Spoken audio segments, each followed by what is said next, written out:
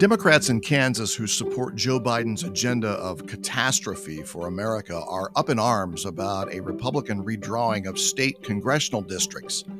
Hi, I'm Dane Hicks, and on today's 5 Minutes in Kansas, I'll explain that when it comes to fixing what's broke in the country, the truth sometimes just isn't enough.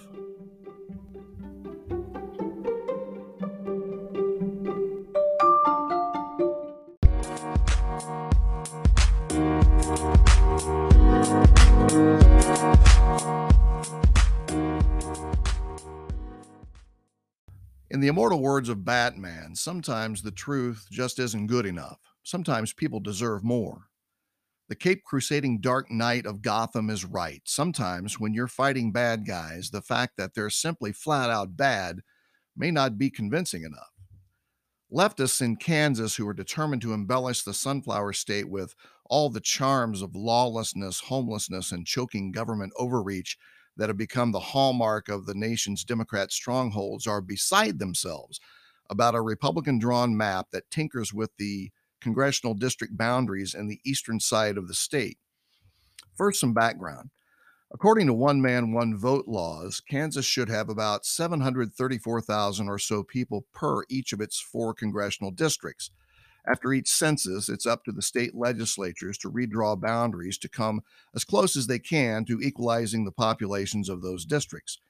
Gerrymandering is, of course, the idea of manipulating those boundaries to give some advantage to someone either inside or outside those boundaries.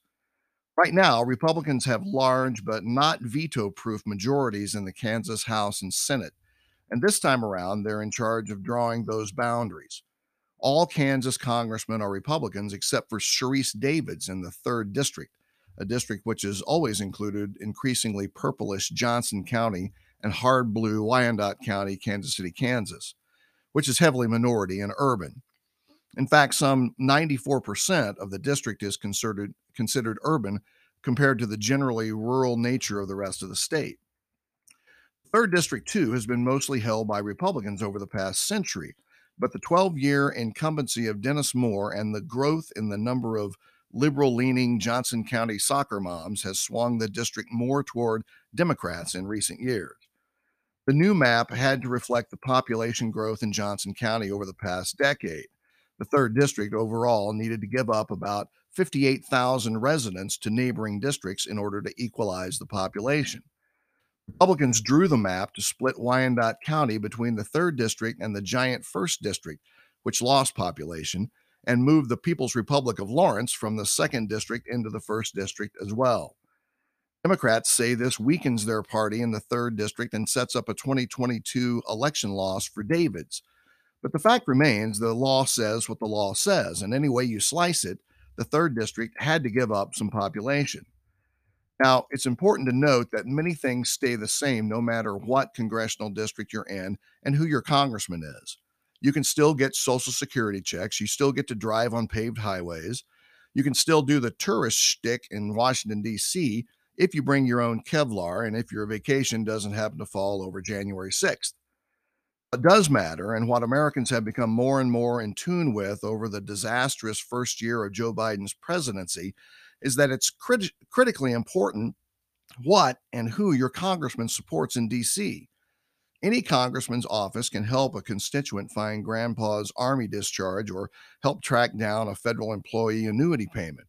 But if your congressman is voting to support the radical leftist agenda, which we're currently watching weaken and debilitate our country, like fostering illegal immigration or making it easier to gin up one party's votes in a federal election, well, that's something else entirely. Polls show the majority of Americans agree the country is on the wrong track and that Biden and the extreme left of the Democrat Party are leading the country over a cliff. From supporting Black Lives Matter terrorists to defunding the police to a southern border that now boasts the highest volume of illegal drug traffic in the past 3 years, example after example of bad leadership has opened the eyes of right-thinking people in the country. Davids has stayed quietly under the radar and avoided the high-profile exposure that's characterized some of her liberal colleagues, all the while being a dependable vote for 100% of Biden initiatives so far. every choking environmental move, every bloated inflation-racking spending bill, every corrupting social engineering move aimed at force-feeding socialist orthodoxy into American culture. Davids hasn't just supported Biden's national debacle, she's been an accessory to it. Biden's ineptitude is a national emergency. Any congressman who's helped him do damage to the United States should be unelected. If that's helped along by a perfectly legal redrawing of congressional districts by state legislators who realize what's at stake, all the better. Those state legislators may not wear capes, but they understand the truth sometimes just isn't enough. This is Dane Hicks, and this has been 5 Minutes in Kansas. 5 Minutes in Kansas is a production of the GPI Global Network, Garnett Publishing Incorporated, all rights reserved. Comments, criticisms, and $100 bills can be sent to us via email at gpiglobalnetwork@gmail.com or mailed to GPI Global, P.O. Box 409, Garnett, Kansas 66032.